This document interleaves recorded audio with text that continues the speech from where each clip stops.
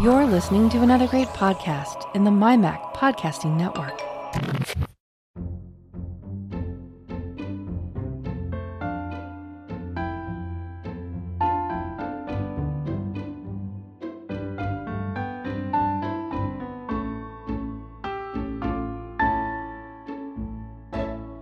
Hi folks, and welcome to episode 58 of the Let's Talk Photography podcast. I'm your host Bart Buschatz, and this is the show for July 2018. And for the first time in a little while, this is not a solo show. I actually have a guest. In fact, it's not just a guest, it's a first-time guest. So, Jeff Carlson, welcome to Let's Talk Photography. Hi, thanks for having me here.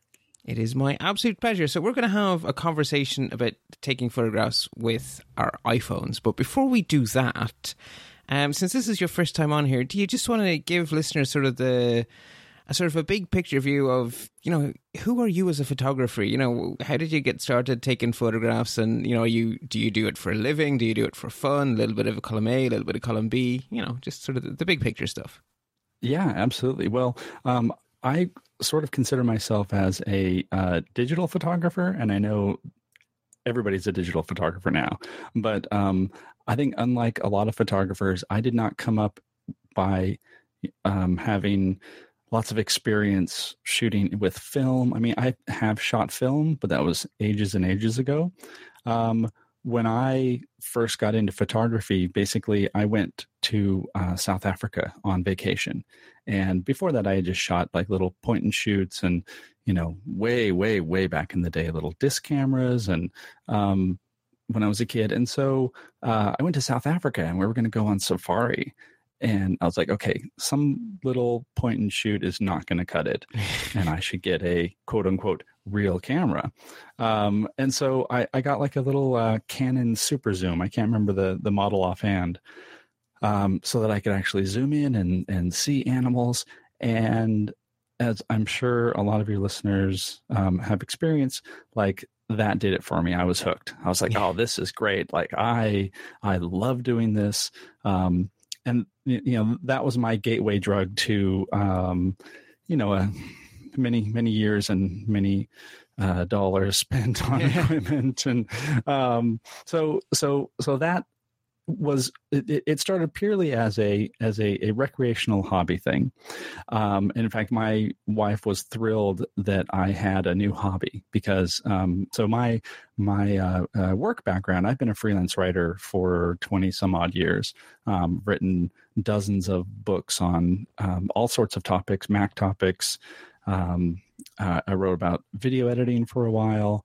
And the way a lot of those came about was me having an interest and then my publisher saying, oh, hey, I see that you know something about this. Would you be interested in writing about it? And so in this case, I took some pictures, I posted them on Flickr, and my publisher, this was Peachpit Press at the time, my editor said, hey, you take some kind of decent pictures and we know you can write. Would you like to write a book about a camera? Cool. And of course I was like, well, yes, because I'm a freelance writer. I will say yes to almost anything sometimes.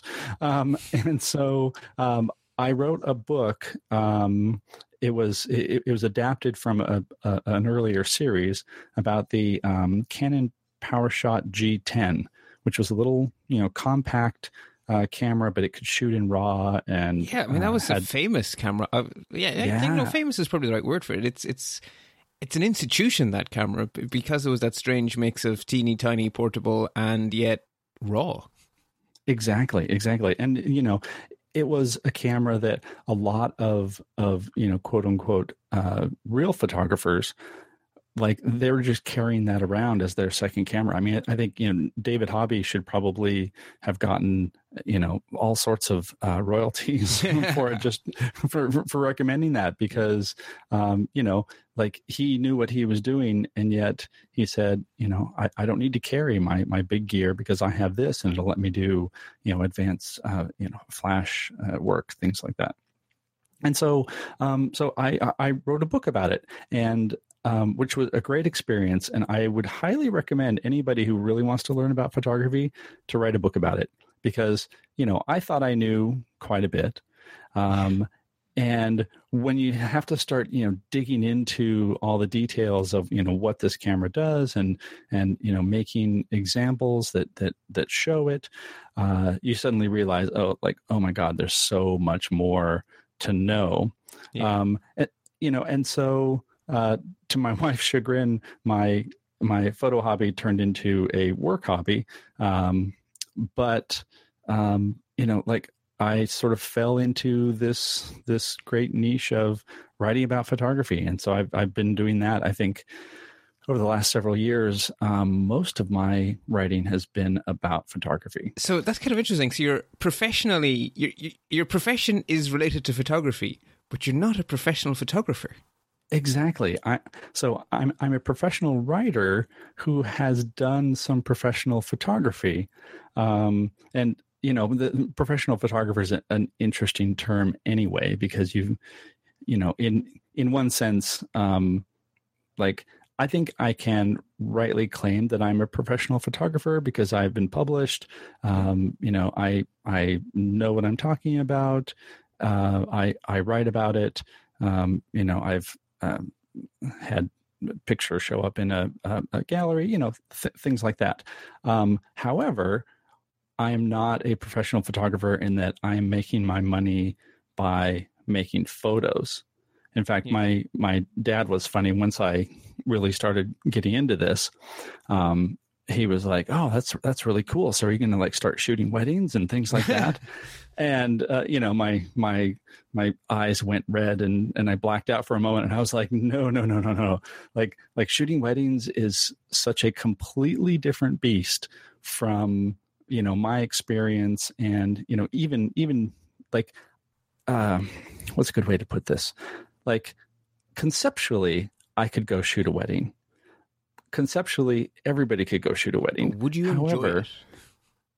What? But would you enjoy it? Would it give you satisfaction? Oh God, no! Exactly. Oh no! I would not enjoy it, and I would be so stressed out about just like there's so much at stake there. And so I have a huge amount of respect for people who shoot weddings, and just to be out there and do it and be on point and get those shots that will obviously you don't get a second chance for. But it's also, one of the scariest things to be asked to do by friends or whatever. It's like, you know which end of the camera to point at things. Will you shoot my wedding? It's like, will I be the only one? Yes. No. No, I will not. Exactly. I had a friend who, same thing. She had somebody who was shooting the wedding, like some other friend, but he was a professional photographer. And she was like, can you bring your camera just to get some shots on the side? And I was like, yes, absolutely. Yeah. So that was great because I didn't have any stress put upon me. And so I was like, shooting things from the side and just moments and things like that. Yeah, because that's genuinely fun, because I've done that for a few friends' weddings as well. And it's, there's no pressure on me because there's someone being paid a lot of money with a very big camera doing all the, all the safety shots, basically making sure that this is remembered. And then I get to just do all the fun, quirky stuff. And if none of them work, well. And if I get a few, fun ones because I'm being quirky and silly, they're good because they're not, they're quirky and silly. Absolutely. And then what somehow, and I don't know the whole story. She didn't tell me the whole story. It's probably good. For some reason, the guy who was the main shooter, he was shooting on film and almost nothing came out. Oh, no. Like something went wrong. And so, she came to me and she's like, do you have anything from the wedding? Unfortunately, I did, not nearly up to the caliber of, a quote unquote, wedding photo package or anything like that. But, I do have record and a few nice shots of them getting married. I mean, it was nice that it was a sort of smaller informal ceremony. It wasn't like a big deal. Right. But, like just seeing that experience, I laughed to my dad. I was like, oh, you have no idea. Yeah, I'm not going to do that every week. Oh my God. That's not me. That's not me. So what I've mostly done, I've done a fair bit of landscape work. I've co-led a few photo workshops, and which is great for doing landscape work and just sort of like everyday kind of stuff. Cool.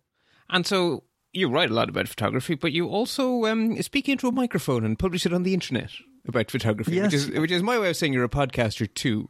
So do you want to share with the listeners, well, firstly, the name of your podcast and where they can go to subscribe, and then just sort of the elevator pitch, what is it that they would get out of listening to the show?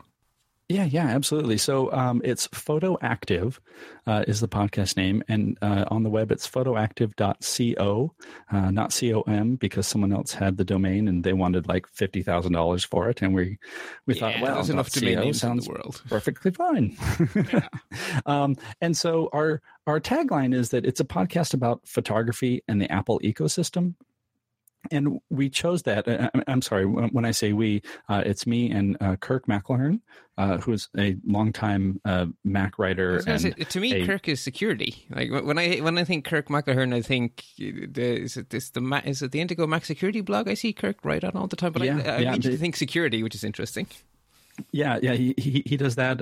He wrote a column about iTunes for Macworld for years and years. Like he was the iTunes guy. But he is also a lover of photography, and so he contacted me and he was like, "Hey, I have this idea for a podcast because a lot of podcasts are either very technical or they're sort of four guys just talking about what they did over the weekend and then eventually getting around to photography. And so the idea is basically, we have 30-minute episodes and we just tackle one topic. It's recorded and edited. So it's pretty succinct. And the idea is just to make a podcast for people who, aren't necessarily professional photographers, people who are shooting with their iPhones, or they're just getting into photography, or they've been doing it for a while and maybe they've just started using some of the tools on the Mac or iOS. Basically, this giant audience of people, or at least we're envisioning this giant audience of people. I'm pretty sure you're right. Yeah, who like they want to know more. They want to learn about what they can do. They are more like they're beyond just the I'm going to take a snapshot with my iPhone. They want to do stuff with it, but don't really know where to turn. And so might feel intimidated, I guess, and some can be. Not every community is newbie friendly. Right. And photography, unfortunately, there are pockets that are very not newbie friendly. Yeah. I write for DP Review occasionally, and I love DP Review and I love the audience, but it is a very different audience in general.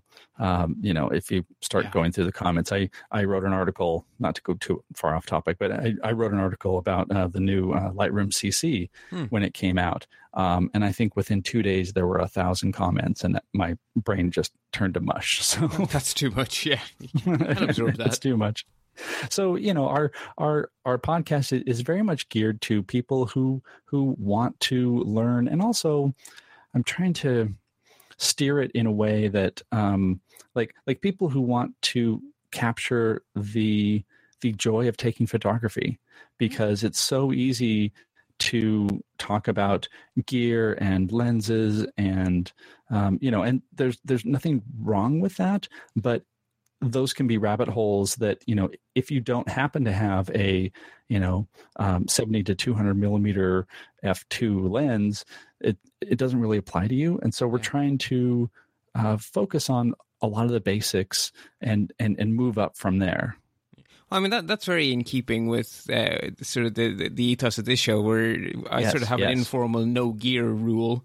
The idea is we talk about the art and craft of photography. It doesn't matter what it is you're shooting with. What matters is, why you're doing it this way. Why would you want a generic concept of a telephoto lens? Why would you want the generic concept of? Whereas I don't want to get into a rabbit hole about, do I buy the 42 millimeter from Sigma versus the blah, blah, blah. That is really well catered for. There is many podcasts that do that, and I don't think I don't think there's any more of them needed, basically, was my thing. Right. Well, so, and for example, another thing that I've done recently, so I've written a book for Take Control Press called Take Control of Your Digital Photos, which is now in its third edition. And the whole concept of that is, you've gone out, you've taken some photos, and then like, what do you do with them? It's about, organizing and being able to find them later, and, keywording and like all that stuff, because there's so much emphasis on, getting the shot. And then what do you do? Well, a lot of people just dump it on their hard drives and forget about it. And, the impetus for doing something like that, and also for doing the Photoactive podcast, was really that sense of, I think people forget why they went out to go shoot in the first place, because you go and you shoot, and oftentimes you're taking pictures of family, or you're at a beautiful spot, you're on vacation, and like that's the thing that you're thinking about, and you're enjoying that moment. That's why you took the pictures in the first place, and then you get back to your computer, and then you have to do something with it, and suddenly it becomes work. And so the whole idea behind doing Photoactive and some of the books is that, want to help people remember why they took the pictures in the first place and enjoy them, because it doesn't have to be, suddenly you are an office manager who has to deal with hundreds of thousands of pictures. Well, you sort of are, but you can do it and enjoy it too. You know what I mean? Yeah, it's a continuing part of the fun of photography, as opposed to a chore and something horrible. Yes. So that's a really good segue, actually, for my sort of thinking about recording this show. So the reason the show came about was because I was sort of thinking to myself, it's summertime, or at least it is in the Northern Hemisphere. Southern Hemisphere folks. And a lot of people on this time of the year go on vacation, or holiday, as we would say here in Ireland. And you don't... family holidays are not the place where you want to bring a giant big rucksack of camera gear, because you're going to, like, for a start, if you're wrangling a few kids, you have a partner, you're just going to be a drag. You're just going to ruin the family holiday if you do that. So, yeah. But if you're a photographer, if you like taking pictures, you're going to want to take pictures. And a good way to square that circle is to use the camera you have with you always, which is your phone. And it doesn't really matter whether it's an iPhone or an Android. The principle remains exactly the same. Your phone camera is the camera you have with you. So you're going to have it anyway. So why not, while you're on your vacation with your family, try to do the best you can with that camera?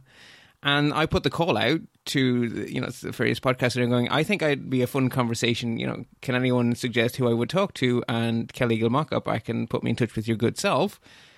So that's sort of how we've ended up on this chat. And so, it sounds like you're exactly the right person to talk to. Good. Well, and, it helps so much that the smartphone cameras now are so much better than they used to be. Because not too long ago it was the option of, okay, do I take my quote unquote real camera, my big camera, my DSLR, or even some compacts, or can I just leave that at home and not feel like that I have to be in photographer mode and still get good pictures? And so being able to take something like an iPhone 10 with you, or an iPhone 8 Plus, and know that you're going to get good photos. They might not be photos that you want to, print 4 feet wide on a wall, but you're there to go on vacation and enjoy the time. And because you're a photographer, you have that photographic eye in your head, so your brain is going, like, you're color, you're noticing shape, you're like, oh my gosh, this is really good light, can we just hang out at this cafe for another 20 minutes please? And you can scratch that itch, and you can take those pictures and not feel like you've missed something you still get that enjoyment because the camera is in, I would say 90% of cases, it's good enough. It will do what you need, and even sometimes a little more. It kind of staggers me how far we've come from the days when the first Nokias with the camera. It was a joke. It was a token camera. It was fine for something that would be a few pixels across on the internet, but that was it. And I recently, so one of the things I do for family is every year I make a calendar of my photographs for them, because most of my family live in Belgium, where I'm originally from. And so I take nice pictures of Ireland and then I make a calendar out of them. And last year I mixed in half from the iPhone and half from my DSLR. And I just asked people, can you tell which is which? And the resounding answer is, no, they can't. Oh, nice. I mean, they were processed. I monochromed them because the theme, I choose a theme, and the theme I chose was ancient cemeteries. So they were all pictures of very, very old places, and so they were all processed as contrasty monochromes. But no one could tell which contrasty monochrome came out of my iPhone or which one came out of my DSLR. Mm-hmm. Well, and even looking like take smartphones out of the picture for a second. We don't look at magazines and say, oh, that must have been shot on a Nikon, or oh, that looks like a Fuji, or that looks like a Canon, whatever. Because of course that's not what's important. What's important is what's in that shot, and does that shot look good? And, in most cases, yes, it does, especially if it's in a magazine. Which is sort of interesting, bringing the smartphone back in. It's been interesting to see more magazines use smartphone photos for covers, especially they all like to make a big deal of it because it's a great marketing opportunity. But, I think there are a lot of photos that are showing up in magazines that are taken with smartphones. Because it's it's easy, or they happen to have them at the time, and you're not looking at it like, oh wow, that's a really low resolution image. You're like, oh, look at the the fashion or the location. They caught whatever it was that made them reach into their pocket, right? Because that's how it always works, right? So you're somewhere, something happens, the impulse comes, something sparks you up, a cool something, and you just stick your hand into your pocket and you grab it. And so that's what matters, right? What did I grab? Not what did I grab it with? Mm-hmm. Mm-hmm. Well, and also, at least on the iPhone, it's very easy to do that like quick motion, because for example, even though I have apps that will shoot in RAW, apps like Halide and Lightroom Mobile that that give you more options for shooting. I would. Almost every single time when I'm in that situation, I will pull the phone out. I will swipe to from right to left to bring up the camera and get the shot, because it is, it's fast and easy, and it's prioritizing the shot. It's not prioritizing the settings. And even though, I carry a little Fuji X-T1 with a pancake lens in my bag all the time. And, almost always it's easier to grab the iPhone unless I can see something that I know that I want to set up. I want to set up the shot. Because there is a big difference in that, isn't there? An impulse versus, okay, this thing is going to exist for the next 2 or 3 minutes. Therefore, I can grab a camera, set everything up. It is different, I guess. Mm-hmm. Right. And, and quite often I will use both, because let's say we have some sort of a, sunset scene, or the light is particularly good. I know that if I shoot with my iPhone, it will automatically apply an HDR mode and balance out the sky so it's not overblown, and like I know that the phone will do a huge amount of thinking for me. Yes. With the Fuji, I have to do more thinking, and sometimes I want to do more thinking, and that's good. Sometimes I don't, and so I can either shoot in manual or I can shoot in aperture priority or what have you. But then I have so I'll use both, and one advantage to that is not only do I get sort of, two different views and seeing what both cameras come up with, but later on when I bring those into Lightroom, I can use the GPS information from the phone, which is always being recorded, and apply that to the shots that weren't. The shots that were taken with the Fuji. So, almost always, even if I'm like on a photo workshop and I am, at some spectacular landscape location, I will always take pictures with the phone as well for that sort of data, and just to see what happens. And I guess the phone is sort of your safety shot, right? You quickly grab a shot and you now have something.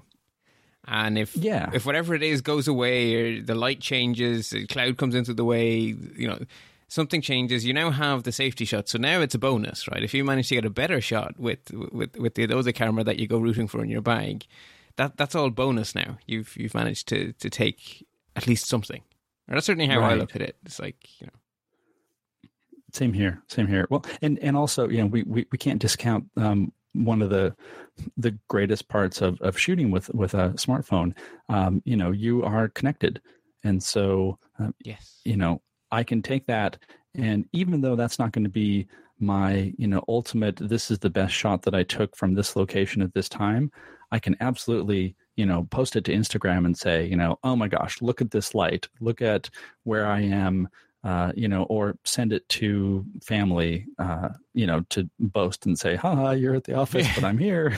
Look at this amazing sunset I'm enjoying. Yeah, exactly. I think that people think of smartphone photography, and you're thinking about the camera sensor and what it can do, and you can get a shot, and it's so easy, and forget like how important that social side of it is, because you don't have to worry about, okay, now how am I going to get a picture off of the memory card and onto my computer or onto my phone, and because like it's already there and you can just share it right away, and that's a huge part of shooting with a mobile device like that. Yeah, it is definitely part of the fun of photography with phones.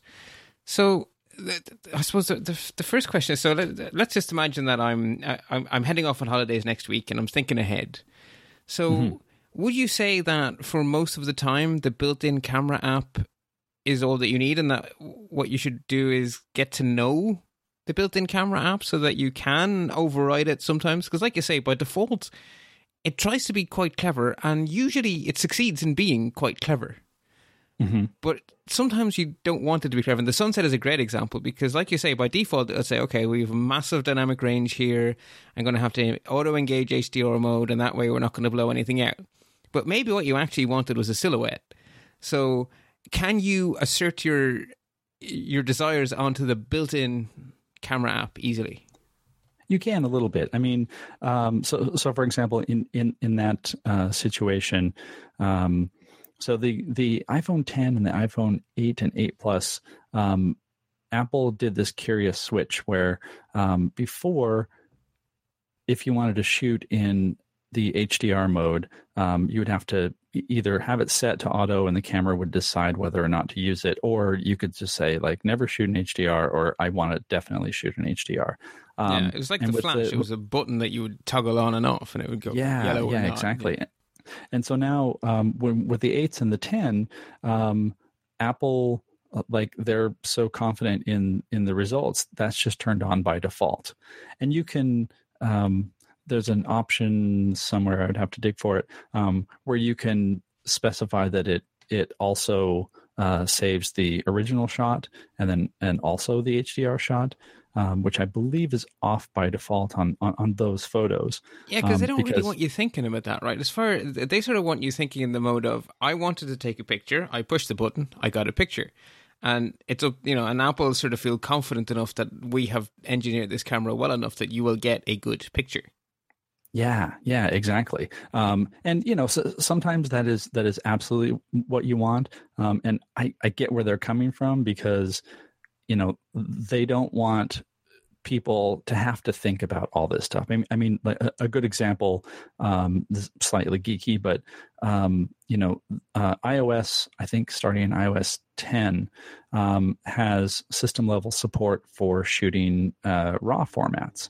It uses Adobe's DNG format, but the built-in camera app, there's no way to actually shoot in RAW, and so that seems like a really odd thing because, there are situations where you want, that broader dynamic range. You want to be able to have more editing latitude later. But clearly Apple was like, we're going to have this at the system level. Other apps can take advantage of it, but our focus is on, the literally millions of people who don't know what RAW is, don't care what RAW is, and will get confused if we give them that option.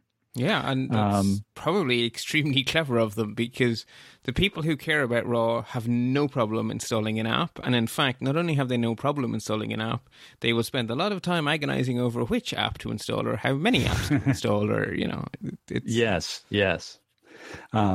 So, and to jump back to your question, like, are there things that you can do to adjust it? So, for example, if people don't know, when you're shooting, the phone will try to make the best exposure possible, and sometimes that's a little bit too good, like you said, like you want a silhouette. And so, you can just simply tap somewhere to say, I want to focus on this, or I want the focus and the exposure to be based on this spot. And then there's like a little sunlight icon next to it. And you can just drag that up or down to increase or decrease your exposure. It's a little exposure compensation slider. And so just to so the place where you click, it's doing two things. You're saying focus this in the literal sense of make this be the thing that is sharp. Mm-hmm. And you're also saying make this be the thing that is exposed, quote unquote, correctly. Correct. Yes. Which, again, I think for most people out there, like that's what they want at the time. Yeah, like that's what they want. It does not let you separate those out, and again, that's where you turn to a third-party app. You say it doesn't let you separate it out, but it kind of does, though, because once you've done that click, you then have that little sun icon, and then right, exactly. If you slide your finger up or down, you're not changing the focus, but you are changing the exposure. So you kind of have decoupled them. You do, yeah. There are other apps where you can, be more specific about like I want to focus on this spot in the upper left corner, but I want it to be exposed for this object that's down in the lower right corner, which is a little bit harder to do using the built-in app. But again, if you are trying to do that, then you're sort of jumping into something that a third-party app would do better. Yeah, you really are going beyond the problem that they're trying to solve with their app, and so you're right. Yeah, then it's the halide or halide or however people choose to pronounce that. I end up saying both at some point, so I'm sure that there must be a right way. I always thought the chemical was silver halide, so I sort of say halide, but then I hear other people say the other, and now I don't know what to think anymore. It's like I was a self-taught astronomer for years, which meant that I read lots of books about astronomy. But when you read to yourself, you make up the pronunciations. Oh, yeah. And they become ingrained in your brain. And then the first time you meet a real astronomer, it takes a long time to realize that what you were calling Cetus, they're calling Cetus or whatever. And, I've had conversations for 20 minutes where I didn't realize we were talking about something I knew. It's only when I finally spelled it out for now, it's like, oh, that's how you say that. Yeah. Anyway. For years when I was, I think even like through high school, maybe, I always really liked the word chasm. And it wasn't until I, heard somebody say it aloud, there's like, oh, chasm. That's nowhere near as cool sounding, actually. Yeah, I know. Because it's CHASM, and I didn't know any better. Yeah. Language is weird. So, so in terms of the halide, the proper pronunciation is GIF. Oh, dearie me. I'm afraid to say I'm on the GIF side of that particular little argument, but I'm also on the opinion it doesn't matter because it's a terrible format and we should all be using PNG. But then again, should it be PNG or PNG? So then we're back into trouble straight away. Oh yeah. Is it ISO or is it ISO? Is it There's so many different things. Yeah. On the podcast, I tend to just say everything twice, right? Because, my other podcasts here are much more nerdy, and so I do a lot of stuff with an American lady called Alison Sheridan, and her audience is highly American. So I end up saying things like, in the boot of the car, or the trunk, mm-hmm. or the bonnet, or the hood, or the sidewalk, or the pavement. I end up saying everything twice because it's like the American way and the European way, and then I get made fun of at work all the time because I'll say things like cell phone by mistake, and they'll laugh at me for being a foreign yank. It's like, I'm not American, I'm just trying to be helpful. Anyway, so you can do quite a bit then by the sound of things, so with the built-in camera, but if you're serious about it, and if you know in advance that you want to use this phone to take really good pictures, you probably should take the time to find the third-party app that sort of has the same sensibility as you. Would that be a fair... Yeah, definitely. If you really want more manual controls, that you want to, stick with a fixed aperture, for example, then, install one of those other apps. And going back to what I said about the convenience of just being able to bring up the camera app from the lock screen. I learned something only recently, which is sort of silly because you're like, okay, we use these things all the time. But on phones, on Apple phones, when you're at the lock screen and you turn it on, but it's not unlocked yet, you can like swipe to the left to get your control center. I think that's what it's called. Or is it the Today View? It's one of them. Yeah. So you can like choose which widgets choose which widgets show up there, and it turns out that these apps like Halide or Lightroom CC, you can basically do like a 2 taps to launch them, which I had no idea about because I would. If I wanted to use them, it would be like, okay, open the phone, unlock it, go to my Photos app, folder, launch the thing, and by then you're like, what am I taking a picture of? Yeah, it's gone. And so, it's gone. And so it turns out that at least like on my iPhone 10 that I'm looking at here, I can just swipe left to right, and there's a button that says Open Halide, and I do that, and you don't have to go through all of that. Yeah, so they're your Today widgets, I think is the official fancy pants Apple term. Yes. So that's where your weather apps and all those kind of things would tend to go. Mm-hmm. I didn't think of looking for photo apps. And of course, at the very bottom is an edit button, which will show you all of the widgets. So every app you have installed that offers a widget will show up in the list. Would you look at that? Yeah. Lots of camera apps sitting in here waiting for me. Huh. Well, that's just made the whole podcast worthwhile. There you go. See, when I learned that, I was like, "Oh, this changes everything." It really does. Although, to be honest, I still mostly launch the camera. Well, 99% of the time, the camera does what I need it to do because usually I'm not in really weird lighting or in really extreme situations. I'm usually out for a walk. And something happens, there is a really nice alignment, there is a really nice sky, there is a really nice flower, there is a squirrel, a lot of squirrels around our place.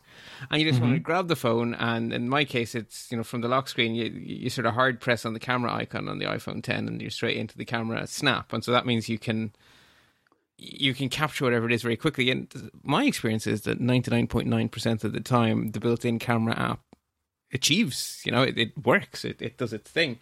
And I get the impression that because photography is so important in the modern zeitgeist, that Android users, the same is true because camera manufacturers genuinely compete with each other on the quality of their camera. It is a thing that they focus their development on, they focus their advertisement on, and when you read reviews, it's things that reviewers focus on because we are the Instagram generation, whatever I may think of that. And so they're competing on this, which is fantastic for us because it means it doesn't really matter what brand of phone you have. If it's a modern phone, its camera is probably good. Oh yeah, I mean it's just sort of mind-boggling to think back, and again, we're only talking about like 5 years ago, Yeah. where the camera the smartphone manufacturers realized that photography was a huge competitive advantage. I mean, I remember Well, do reading we an give article. Nokia credit here for the Lumia series of phones, which put the camera absolute front and center of their that was their differentiator, right? We have an amazing camera. Oh yeah, and a Windows Phone too. Right. Yeah, I forget that these devices actually make calls because I almost never do that. I call it a phone, but that's the last thing it does. Right. Like I think it was the iPhone 4 that had like a dramatically better camera, and I remember somebody asking me, they're like, "So, are you going to get the new camera?" And I was like, "What?" They're like, "Well, the new iPhone, the camera that also has a few other features." And I was like, "That's like there was that shift." And I remember reading an article, and I can't remember where it was, but somebody had like a behind the scenes look at Apple's development for the iPhone camera, and it's not 10 guys in a lab; it's hundreds and hundreds of people. It's hardware engineers and software engineers, and all the stuff that's going on, like all the processing that happens every time you press the shutter. There's a dedicated chip on the iPhone's tiny little motherboard, whose only job in life is to process images. It's a DSP, a digital signal processor, but its sole job in life is to make photos look better in hardware. So it's amazing the amount of effort goes into these things. We have optical image stabilization in a camera phone. Yes. I mean, wow. Yes. Well, and also with cameras with the dual lenses, then you also have interesting things like the portrait mode, which works most of the time. It's pretty clever. Like, I mean, it's not foolproof, but it's pretty clever. Yeah, I was leading a workshop last week. Here in Seattle, just down in Pike Place Market, and one of the attendees, like she loves the portrait mode, doesn't know much about sort of like using a DSLR, and she kept wanting to know, okay, how do I get that look? How do I get that soft background look? And we discussed a few different ways to do that, with aperture and distance, et cetera. And I think that she was a little disappointed because, the phone makes it so easy to do. I pushed this button. Say, well, what do you mean I have to get a good lens or stand back and zoom in or... Right. It's like, well, okay, like for this shot, if you really want this, go buy this $1,500 lens. And like, I think she was a little disappointed because on her phone, it's super easy. Like you just say, "Oh, I want everything blurred out nicely," and boop, and it's done. And you can pixel peep, and you'll find that the edge between the face and the hair isn't perfect, and the fall off between in focus and out of focus sometimes gets a few things wrong. But something at the actual normal viewing size, not pixel peeping, it looks pretty darn good most of the time. Exactly. So, it's, and what's nice is, all this work into making the better camera and the better software, for most people, it just means, hey, you can take this phone out and get good pictures. Yeah. And, that's great. I am blanking on who this is right now. Someone that I follow on Instagram. I think maybe, Jan Kabili, who she works at Adobe. She is actually, I don't think it's Jan. Never mind. Sorry, Jan. Anyway, somebody I know, a very good photographer. Yes. So, somebody that I know who works at Adobe is on vacation, and she just decided, like, I'm not even going to bring anything else. Like, I'm shooting just with my phone, and she's like in like Tel Aviv and, like areas that have a lot of good photographic potential. It's not like she's just, going to a cabin for a weekend. Like she's on, capital H holiday. And so, and she's like, everything that I need is right here in this phone. And that's what I've chosen to do. And, we can now do that. So anybody who is going on vacation, going on holiday, and they're thinking like, I don't know if I want to carry all that stuff with me. A phone will do just about everything, which is amazing. It's a wonderful place to be. It's a wonderful luxury that we have that. Something that occurs to me as a piece of advice that I want to give, and I wonder if you'll agree with me or not. I'm hoping you do. Mm-hmm. There is no earthly way that a camera phone can do certain things that your dedicated digital camera can. So if you're going to that cabin in the woods and there's eagles nesting, you will not, with your iPhone, no matter how expensive an iPhone it is, you will not get a close-up of the chicks' heads popping out of the top of the nest. Right? No. Not happening. No. So you need to enter into your holiday with the understanding that what you have is a camera which is really good within its comfort zone. And unless you want to be frustrated and cranky, you should just accept the fact that there is such a comfort zone and don't waste your time and your emotional energy trying to go outside of that. Just accept the fact that I am not going to do any telephoto work on this holiday. It's not happening. And just, accept it and move on. Would you agree with that advice?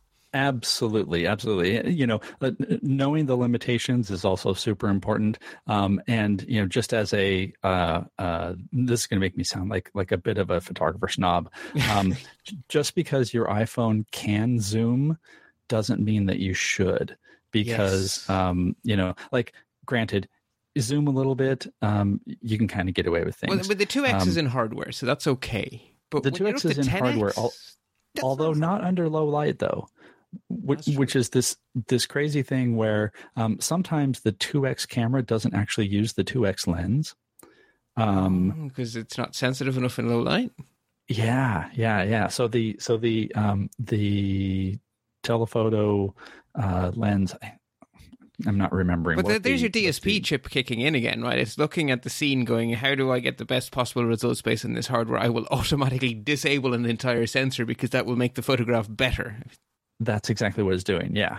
So even though you have that optical reach for 2X, if it thinks that it's too dark, it will use the 1X camera and just boost the ISO, right. Which is sort of crazy, but true.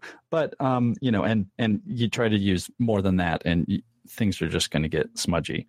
And this also brings up real quick the there are also telephoto lens adapters and things that you can the buy. Olloclip and those kind of things. Yeah. The Olloclip, the Moment, I think the company is Moment lenses, which I've heard very good things about. I haven't used them, and like those are always possibilities, but they're small enough to stick in your pocket, right? So if you're going on a family holiday, that's not an imposition on your family to carry around a little lens you can clip onto your phone. Right. As long as it's easy to do that, and it also adds that extra step. I found I had a DxO1, which was this very clever, basically like optical camera that pops into the Lightning port. And then you run it using the phone's software, and you could get actual optical zoom and higher resolution megapixel images. Like it had a really, really high quality boost to photos, because you're not using the built-in camera. You're basically using other hardware. It was great. It was expensive, but the problem is that it always required that extra step. And, so getting it out, plugging it in, switching to the app, like you do that so many times, and it, it was big enough that you couldn't just leave it connected to the phone and right. Like stick it in your pocket, because that just wasn't possible. So, like the convenience won out every single time, even though it was this brilliant little device. It's no longer made, because I think for this exact reason, like people just weren't actually using it. If you're going to carry something, I think people want something that they can just take it out of their pocket and use. Yes, and if they're just going to grab a shot quickly, well, then they're not going to have time to assemble a camera. So they're going to just use the built-in camera, which is good enough. Right. You're standing at the bottom of the tree saying, chicks, stay right there. Don't move. Don't put your heads back down. Yeah, interesting. Yeah. So no, carry on. Sorry. So, going that route is a possibility. And I think if you are going to be somewhere where you really want to telephoto, but you don't want to bring all your camera gear, then, like something like that will probably work a bit. But you definitely have to know the limitations of it. And so you should probably not buy that the day before you leave for holidays. And you should probably do a little bit of experimentation at your leisure in familiar surroundings before you try to do anything for reelses. Yeah. Otherwise, your holidays can be grumpy, and you don't want to be cranky. That wasn't the point. Yeah. Another question, I guess, that comes up because the physical camera is very good in all modern smartphones, from as best as I can tell, whether it be Android or iOS. The camera apps seem to be pretty darn good on modern smartphones. Mm-hmm. So the final piece of the puzzle then is editing on the go, because if you're on the kind of family holiday, you've decided you're not going to be a burden on your family by bringing your big lenses and things, you're probably also not bringing your big laptop either. Mm-hmm. So what is the state of play with photo editing on the go? I mean, my understanding is it's getting pretty darn good. It's just not something I've had a need to do, so I don't have any experience of it. But the feeling I get from the community is that the space is doing well. Does that tally with your experience? Yeah, definitely. I think Snapseed is sort of one of the gold standards here. You can do all sorts of things with Snapseed. Like pretty much all of the editing that you would want to do. It can do some HDR processing, not necessarily by combining actual exposures, but it has a nice HDR effect that doesn't look like some alien nightmare like some HDR like natural photography. It's always my opinion on HDR is it's a fantastic tool for making my photograph look like what my eye saw. Yeah. That's a really good way of putting it. If you use Lightroom and you're sort of in the Lightroom ecosystem, Lightroom Mobile is now very, very good. It can do pretty much, well, I don't want to say everything, but a lot.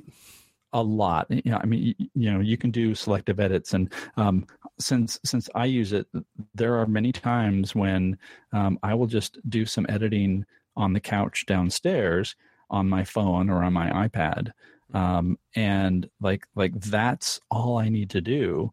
Maybe I will come back to my Mac and review those edits because they all get synced nice and invisibly, and maybe make some tweaks. But it's definitely at the point where you can make those kinds of edits.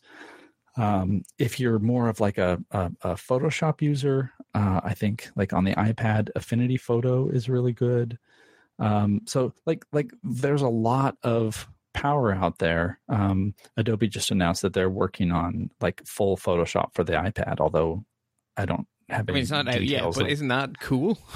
It's very cool. Like the mobile hardware can now do all of that. For a long time, another thing that in my past, I wrote a book called The iPad for Photographers when the iPad came out, because it had there were so many possibilities for bringing your photos onto an iPad and reviewing them in the field and doing some edits and remote shutters and like all sorts of things like that. But for a long time, the memory in the iPads was just really, really weak until the iPad Pro came out, and now third-party developers can really take advantage of being able to engineer some of these more sophisticated things that aren't just going to cripple the iPad or make things go super slow. And again, there's dedicated hardware in there for doing image processing and stuff, which those third-party developers also get to leverage. Yes. That, and the built-in GPUs, and it's at the point. I would say we are on the cusp of it not really mattering whether you're using an iOS device or a Mac for most photo editing. There's still that scale of people who use Photoshop for very specific reasons. When you need a whole bunch of different layers, and like that's kind of another realm, sort of like wedding photography. Like you have wedding photographers who are just in a different class, and then you have some Photoshop editors who are just in a different class. Well, but for most people, it's also the case though that not every image needs the same amount of work. So the vast majority of the photographs you take need some simple adjustments, and then they're good to go. And there will be a few images that, because you're doing something particularly cool or clever, need some much more work. Maybe you've intentionally shot 4 different shots to combine or whatever. So the fact that you may not be able to do 100% doesn't mean that you're not going to get to do what you need most of the time. Right. Well, for a very specific example, on our PhotoActive podcast, we have an episode coming up where we talk about selective editing, which is being able to make a linear gradient and just make the sky darker, or use like radial gradients to darken or lighten a spot. And so if I have some pictures of people, sometimes I'll put a little radial gradient over someone's face because it's just a little bit too dark. It's not, dramatically underexposed. It's not washed out or anything. To pull like the that. eye where you want it to be, I guess. It just needs a little touch. And before I would have to, wait and do that in Lightroom on the desktop. Now I can just do that right on, like I said, on the couch on my phone. And the quality of the effect is exactly what you would get on the desktop. So it's not like I'm even applying a crude version of it. That's what I need. And it's just a little tiny accent that to me makes the image a lot better. And that's perfect for a holiday setting, right? Because now that's not a chore, right? So you've had a good day. You've been somewhere cool. You've taken some cool pictures. It's now a balmy summer evening. You're sitting out in a patio somewhere. You have a glass of good local wine in your hand, and you're just tweaking your images. And then maybe you're sharing them. I mean, what a nice way to end the day. Right. And, going back to what we said earlier, you're enjoying those images. You are reliving, what you did yesterday or earlier that day, and, saying, oh, like that turned out really good. And boy, doesn't this person look like they're having more fun than they seem to? Or, you have that reliving that experience. And, maybe doing a little bit of editing here and there, but sharing with other people. And what's also really great is, since everybody around you also has a smartphone, most likely, you can use something like AirDrop and say, hey, I took this great picture of your kid. Here it is. Boop. And it just gets transferred over to them. And vice versa, right? You may end up with a collection of the best pictures from everyone. One of the fun things, Alison Sheridan is another podcaster who I do a lot of podcasts with, and she has a tradition that when they go on holidays, the people who want it, and she's very, very good, that this is never forced on anyone. This is something you opt into. But she does like a daily sort of report from the field, and it's written in a very, very, very playful style, and it's a mix of text and pictures, and it is just perfect. I mean, like I say, it's in a very joking style. We did absolutely nothing of interest today, and there's a picture of like a massive parade of 400 horses going up the Champs-Elysees or something, right? It's fun, it's joking, but it's the combination of a fun story and the photographs, and neither on their own would be all that compelling, but the two together are extremely compelling. So it's really great fun to receive them, and I know for a fact Alison has a great time writing those, and it's done in the evening. That winding down part of the day when you're on your holidays, or in the case of Alison, it's going to be a G&T she's sipping, but, it'd be a glass of wine for me. But the point is, it's a fun end of the day, and you can now do that without having to lug big computers. You can have all of that fun purely on mobile devices, whether it be, everyone's going to bring a tablet probably too, because you're going to want to read a book or whatever. But the need to bring a computer with you is almost gone. And it's great. Well, plus, she's doing that the day of, so everything is still fresh in her mind. Little details are like right there that she can write down and pick out with photos.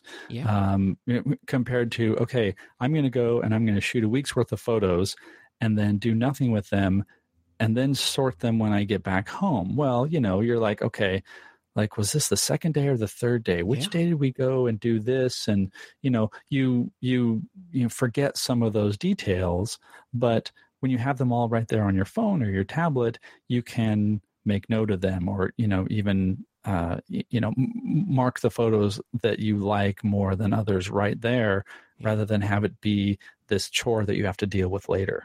I guess this is where the cloud version of the Adobe suite really comes into its own, because you can do your tagging and keywording and favoriting and all that kind of stuff from the comfort of your couch with your G&T next to you. And when you get home on your big boy computer, it's there, right? Yes. The ones you've highlighted are still highlighted. The ones you've cropped are still cropped. The ones you've given a little radial gradient to, well, that gradient is still there. It's all there.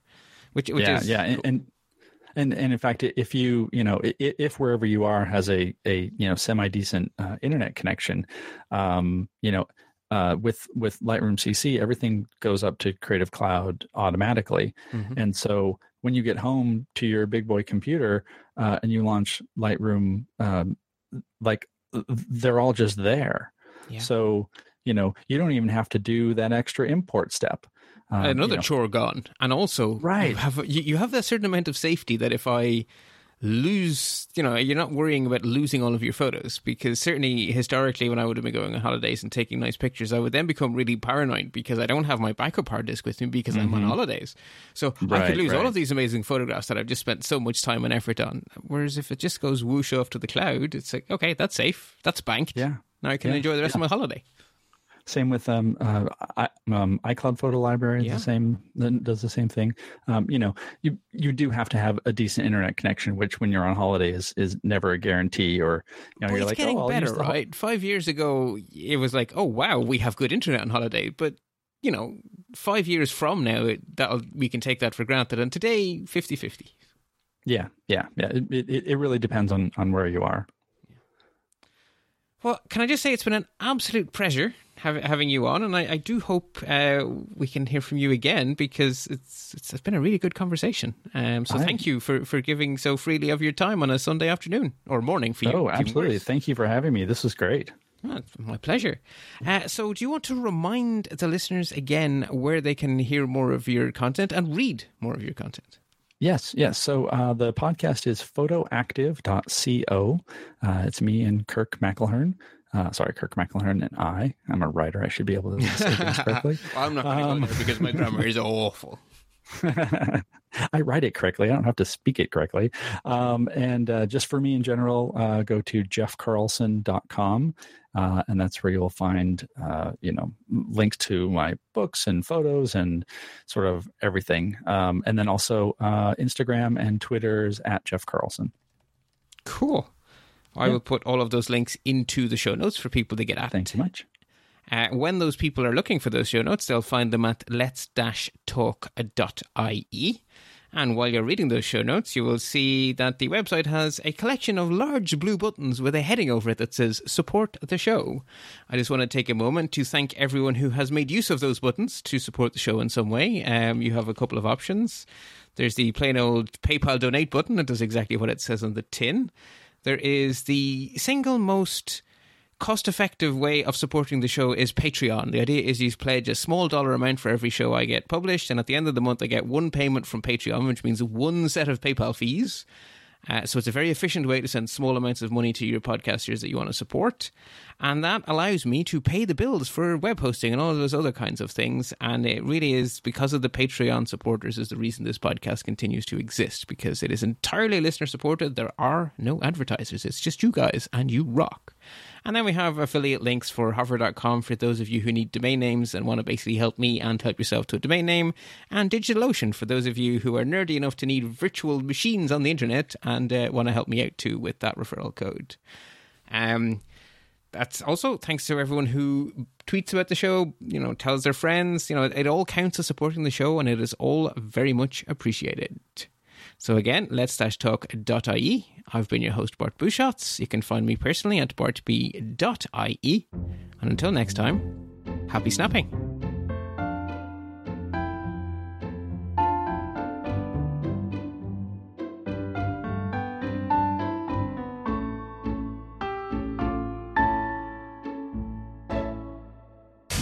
You're listening to another great podcast in the MyMac Podcasting Network.